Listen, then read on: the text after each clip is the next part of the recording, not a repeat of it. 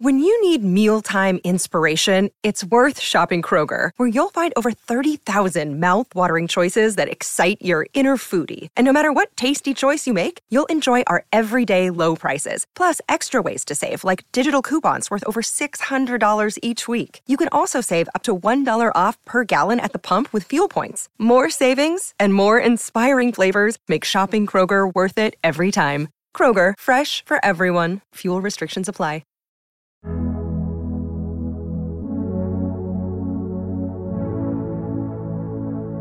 For Hijaz, halal home loans and investments with Hijaz. Australia versus Pakistan on SEN Test Cricket. Around the wicket, Warner goes for one outside the off stump and he carved it away through cover. Jamal approaches from the Paddington and he finds the edge of Warner and it's put down at first slip. Oh no. Oh, caught it slip, yes. Yes, it is caught it slip. Salmon gets Warner again. David Warner, an acknowledgement with his hand of the members as he leaves. Slipping a gully, Khawaja pulling. And it's a shout. They want it upstairs. Coffee, there's contact between glove and ball. You can hear John Wilson. Decision. He picks up Usman Khawaja for 47. Bowls here short. Smith takes it on, finds the gap, gets it out 4. I still think there will be a result in this game. At the moment for spinners there is help. If you put a ball in the right areas, there is some assistance, and I think it will be more during the test match goes on. The scourge of Sydney's January weather strikes again, thwarting the second day's play. Matters are intriguingly poised. Pakistan has runs on the board. Australia has wickets in hands. Where does it take us next? The umpires have come to speak to Shan Masood between overs. Don't take them off. They're going to take them off for light. Yep. No. There's 20,000 plus people here. I'm booing as well. Listen to the crowd in the background. In all of what's going on around the discussions for Test cricket is that it has to help itself. And such moments do nothing to help this form of the game. I love cricket, but I'm not coming back tomorrow if I'm in the crowd and they're going to do this. This is lunacy. Now, a broken light meter is ridiculous. Like, they just need to have a backup in the room and just go, okay, let's check that, let's measure it. So that's a bit embarrassing. I mean, unless you can replicate the sun, I'm not really sure what it is. You can try playing pink ball, but pink ball's not the same as red ball. Yeah, I think that's been a wake-up call for everyone. Throughout the whole period of the Big Bash has been around, we've always prioritised international cricket, always prioritised Test cricket, and we will always do that. But I think this has shone a light. The archaic conventions of Test cricket prove the game's worst enemy. As far as the future of the format goes, Australia's administrators seem committed to addressing the current crisis. We'll get the players' perspective with Todd Greenberg. This is SEN Test Cricket. Live across Australia and around the world, welcome to SEN Test Cricket. Half a day lost to bad light and rain, so this test match hasn't really taken shape yet. That will happen on day 3, Jane McGrath Day, where the ground and its patrons are decked out in pink. And the social meaning of this test match really plays out before us. Gerard Whateley with you, SEN Test Cricket for Host Plus and Henley Homes. Build with confidence. Pakistan 313, Australia 2 for 116. In amongst all of that, there's the case of the found baggy greens, the broken light meter and the dead spot on the pitch. So it takes us in all sorts of different directions. Simon Katich, good morning to you. Good morning, Gerard, Flem and all our listeners. Damien Fleming, welcome. Gerard, Caddo, listeners, intrigue. Whose position would you take if you're offered it today? Would you take the 313 on the board, or would you take the promise of 2 for 116? I'm still back in the Aussies. I haven't been down there for a look. Simon Katich said it deteriorated so much from day 1 to day 2, but because we lost half a day and covers were on the pitch, I don't think it's going to be significantly worse. And then I don't think we've got a hard baking day. I think it's a nice day, hopefully no rain and no light issues. So I'm going Aussies, Gerard. Okay, Kat, you have been down there for Rainbird Leader in irrigation for more than 90 years. I had a quick peek as well. There's a lot of cracking. Yeah, there is. And that's something that had they played the full day yesterday and had been more sunshine, it would have really opened up. I was surprised at how a couple of them have opened up so much. And that one we've talked about sort of halfway down, which the Quicks have hit a few times, there's another one closer to our end here at the Paddington. So what sort of length would that be for a faster bowler? A perfect length for Pat Cummins. Hazelwood Cummins. It hasn't opened up just yet, but I reckon another day's time it will. So that patch we were looking at on day one, which had grass, bear, the bear has cracking in it now on a good length. And for Stark, that's about a bouncer length, isn't it? So they could hit that and could fly or just run along the ground. For right-handers coming around the wicket, that's in the game, particularly to lefties. So there's just going to be enough natural variation on a pitch that's slow. So batsmen have got a bit more time. But I like how we're talking about it, unless it turns into a minefield. I like how we're talking about a different pitch to the drop-ins. Do you think 450 is a reality for a batting side on what you're looking at in this innings? Oh, I think if they get 450, they've done very well. Because I think Pakistan will feel if they can knock these two over, for less than 20 or 30, they'll probably think, you know what, we're in the game, because it is turning, and we know the Australian middle order is going to play aggressively, so they can always offer up opportunities. So I think, Pakistan will feel that, if they get a couple early, they can keep Australia to 350. Now, I was thinking about this last night. It's intriguing because, Marnus and Stephen Smith are not going to open it up scoring-wise like a lot of players, but they're just going to wear down, wait for the bad ball. So if they're not dismissed, I think it'll be a slow day again. But if we lose a wicket and get Travis Head and then Mitchell Marsh, if they get going, then it's Jamal-like strike rate and then accelerating the game. But they're going to play shots. The opportunity to get a wicket for Pakistan is increased. So for me, there's a lot of intrigue in today's play. And don't forget whether Hassan Ali can bowl. Because if they're a quick down, then they're going to have to rely on a spinner tying up an end, and then the quicks just rotating because they're only down to 2 then. And the concern for them is Selman looks a better off-spinner than Sajid. Just looking at it, Selman's getting more turn. He's bowling more accurately. I'd be bowling him a lot more. Just make the call today. Yep. Our pre-match is for Spitwater Tools, not toys, working hard since 1982. The frustration of yesterday magnified with Ben Horn's story that we were operating with a broken light meter. And so the call was made on gut feel. And this is the whole problem with Test cricket is instead of using every excuse to play, it feels like it defaults to every excuse to stop. And so there was every reason to forge on yesterday because there wasn't an empirical measure to take you off, and they went off anyway. That's a very good summary, Gerard. No, that is. Yeah. We find reasons not to play. And even putting it on Pakistan, they had the option. It sounds like they had the option to bowl 2 spinners. Why wouldn't you bowl 2 spinners on a pitch like this? They're 2 batsmen that aren't going to take the game away. And we saw with the dismissal of Warner that there's natural variation in this pitch. But no, how can that happen? I think Bryce might have said this morning, well, why don't they have 2 or 3 light meters? Are you kidding me? This is $1 billion sport. It was definitely darker in the middle patch of Boxing Day at the MCG. No question it was darker. But if you're hanging with 2 spinners, it can lighten a little bit. Yeah. Okay, now you can bring a quick on. But we don't have that option when they're off. And the problem is that impacts the tactics. So Pakistan, with a quick down, you can't blame them for thinking, that doesn't really suit us, because they might not have wanted to bowl 2 spinners, particularly with Smith just coming to the crease. And given how Sajid was going, I can understand if they were a bit reluctant to. And then that's a byproduct of Hassan Ali being off the field. It's totally intolerable for the 30,000 paying customers. I'm not disagreeing. No, not at all. I mean, we never come up with answers. We go pink ball, but if it's not a pink ball test, you can't chuck a pink ball out there. Yeah, so it behaves differently. The left field idea is to, in cases of bad light, which I will say in this country only ever happens here, it seems, is to introduce a pink ball for a period of time. But you think that changes the playing conditions? Yeah, I mean, Usman talked about it as well.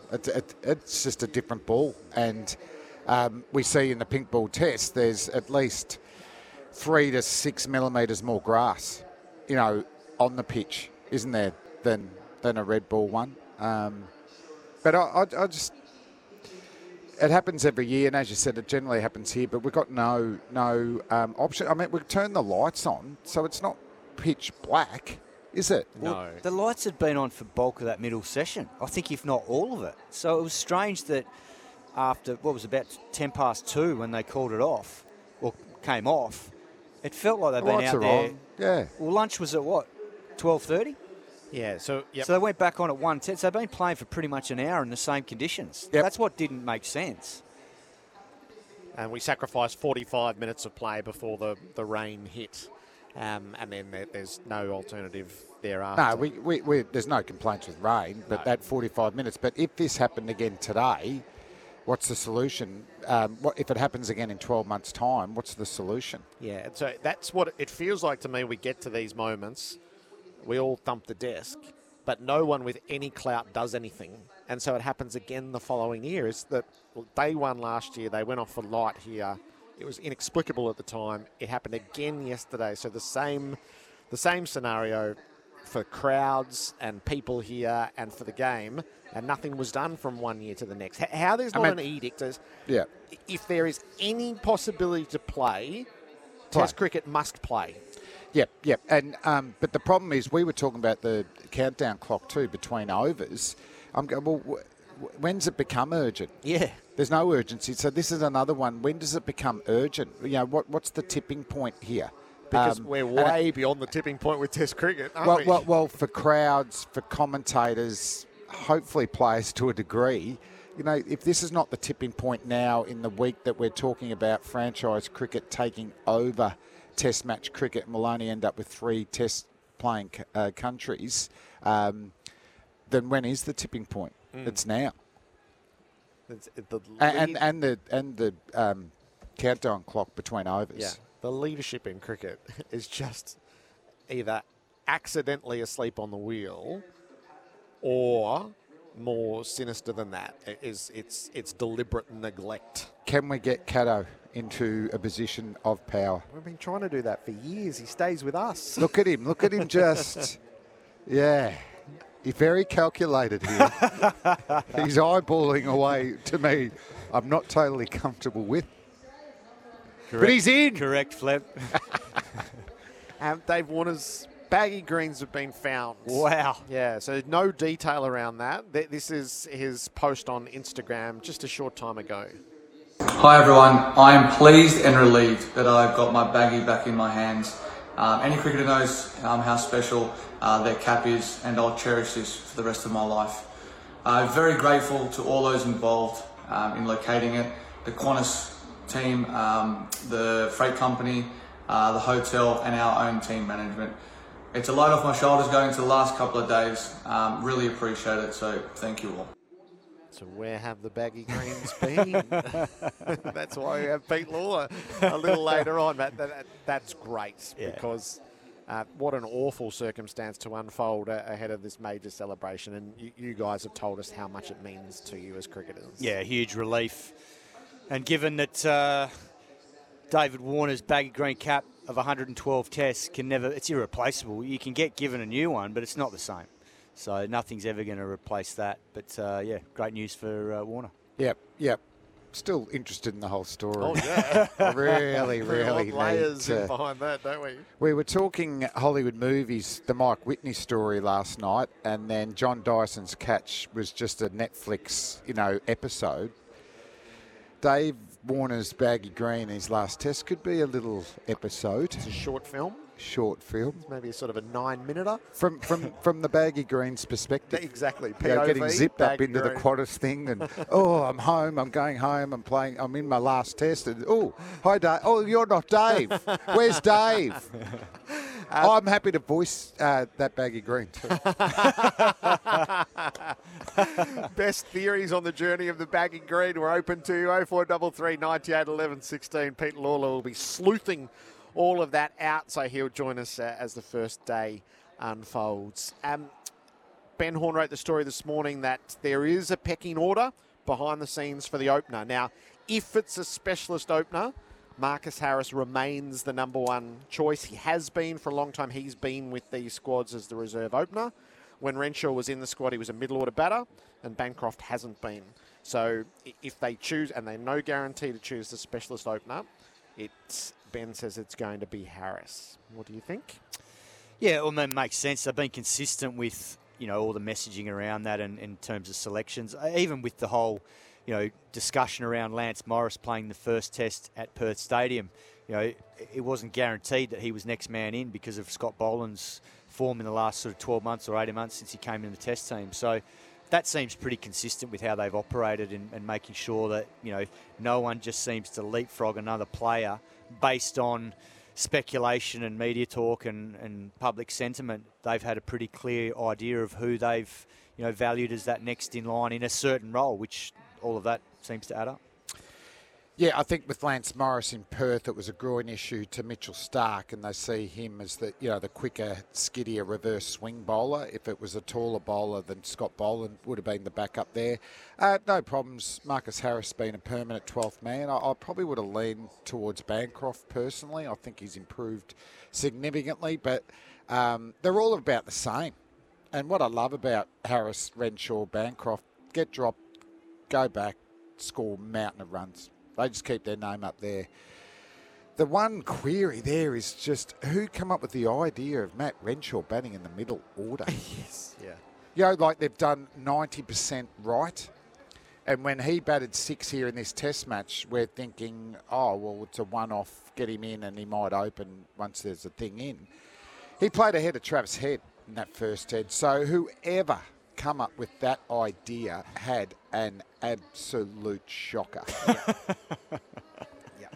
History will bear that out. If it's based on the Big Bash where he has improved as a player and he plays spin quite well, laps, normal sweep, slog sweep, but we know, Caddo, the pitches in the Bash are just flat. You can trust the pace and the bounce. How that correlates to being a middle order player in India with balls bouncing up, keeping low, spin at both ends, Ashwin, Jadeja, is totally bizarre. You cannot compare the two. They're absolute chalk and cheese. But that sounds like what's happened. Yeah, no, you're right. So Harris is the pick of the openers. That doesn't discount Green opening. And then the more intriguing idea is Pete Lawler's managed this underground movement to get this going with the help of Shane Watson, is the notion of Steve Smith opening the batting. Could you envisage that? I could, yeah. And the reason I could is because it's been sort of put, would this challenge for him be something that stimulates him? And I think it would, because his best numbers in Test cricket have been at numbers 3 and 4. And I think that little flat patch he had a couple of years ago when he was at 4 and Australia were piling on the runs, I think it was against Pakistan when Warner and Labuschagne and they were all just cashing in.